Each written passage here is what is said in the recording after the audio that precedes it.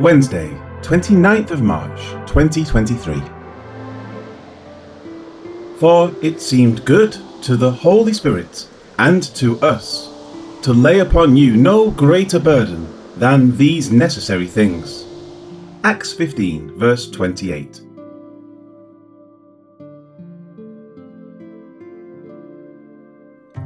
The previous verses contained the contents of the letter sent from Jerusalem to the churches in Antioch, Syria, and Cilicia. They have explained the overall reason for sending the letter and who was bringing the approved decision of the council in support of the position of Barnabas and Paul. Now, the specific directives that will be levied upon the church are to be noted in the next two verses. That begins with the words, "For it seemed good to the Holy Spirit." For the third time since verse 15:22, the word dokeó is used. It signifies what seems to be. In verse 15:22, it seemed good to the apostles, elders, and the whole church in Jerusalem to send word to the churches concerning the council's decision. In verse 15:25, it seemed good to send chosen men along with Barnabas and Paul. Now it says it seemed good to the Holy Spirit, what will be presented as guidelines for the Gentiles. This word dokeó is where the modern term dogma is derived from. The decision of the council, the words of this letter, are what seemed good to the Holy Spirit. This is based on the promise that the Spirit would guide the decisions of the apostles, as indicated by Jesus in John. "I still have many things to say to you, but you cannot bear them now. However, when He, the Spirit of truth, has come, He will guide you into all truth. For He will not speak on His own authority, but whatever He hears, He will speak, and He will tell you things to come. He will glorify me, for He will take of what is mine and declare it to you. All things that the Father has are mine. Therefore I said that He will take of mine and declare it to you." John 16:12-15. It is obvious to the council that the Holy Spirit had accepted the Gentiles. That was evidenced as far back as Acts 8, confirmed in Acts 10, and had been reaffirmed repeatedly as reported by Barnabas and Paul. That is not what is being conveyed here. Rather, the words are based on what will be said. With this understood, the letter continues saying, "and to us."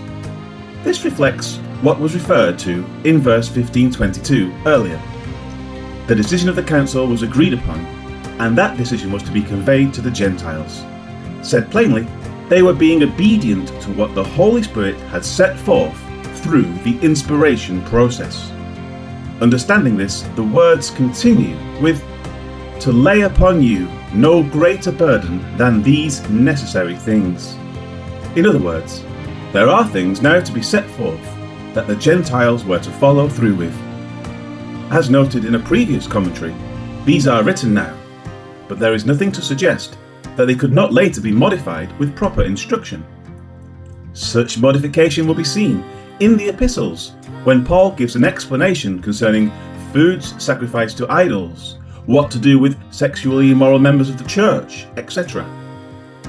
For the time being, these few judgments are given to avoid any conflict that might arise between Jewish and Gentile believers. As Cambridge says, quote, "They put forward therefore this unerring guide as the warrant for their decree, and as they, at the suggestion of the Spirit, were laying aside their long-standing prejudices against intercourse with Gentiles, they claim that the Gentiles in their turn should deal tenderly with the scruples of Jews." End quote. The council's words call the judgments necessary. Albert Barnes gives 3 logical reasons for this. 1. In order to preserve the peace of the church. 2. To conciliate the minds of the Jewish converts. Acts 15:21. 3.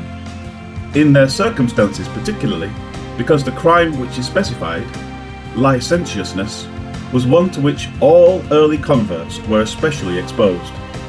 End quote. As the things to be mandated now seemed good to the Holy Spirit, and yet Paul further clarifies them as he is led by the Spirit, it means that they are temporary measures awaiting further, more precise attention. As Paul is the apostle to the Gentiles, it is fitting that those clarifications should come through him.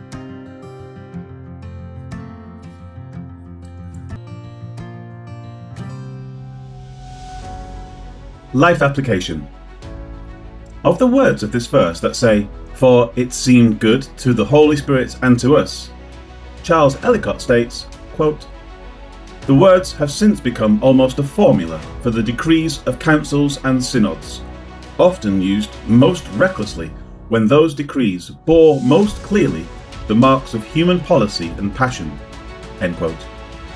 Because of this, Bishop Wordsworth says, quote, "It cannot be held that councils of the Church now are entitled to adopt the words of the text in the framing of canons." End quote. This is true to an extent, but what is that extent? There must be some measure by which an individual, a church, or a denomination can claim that something seems good to the Holy Spirit. There is, and that measure is the completed Word of God. It is as common as bees in a hive for denominations today to claim that they are being led by the Holy Spirit at their annual conferences. The Pope, likewise, will often toss in the supposed presence of the Holy Spirit when referring to his decisions or those of the gathering of the Church. But such decisions cannot seem good to the Holy Spirit if they are in conflict with the completed Word breathed out by the Holy Spirit. Thus, the measure and standard by which any decision concerning man's spiritual conduct before God must be the Bible.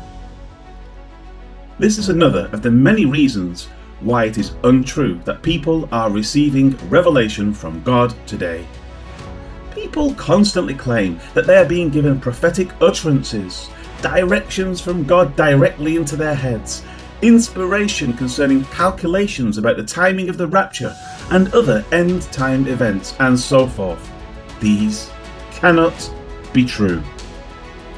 The only time such words concerning God are true is if they can be validated by going to Scripture. Be immovable in your thinking about these things. If God has said in His Word that it is not for you to know times or seasons which the Father has put in His authority, then no calculation concerning the timing of the rapture will ever be of God. He has said, we won't know. Therefore, such information cannot be derived even from the Bible itself.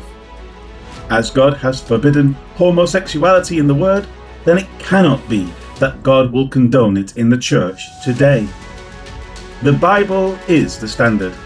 It is the breathed out Word of God, inspired by the Holy Spirit, and it is sufficient for the conduct of our lives as we live them out in the presence of God.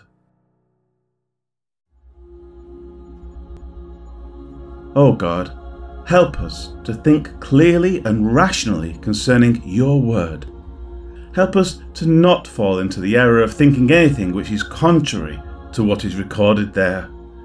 It is not for us to claim what your word has not allowed. And so, Lord, may we hold fast to your word alone for our conduct, doctrine, and walk before you. Amen.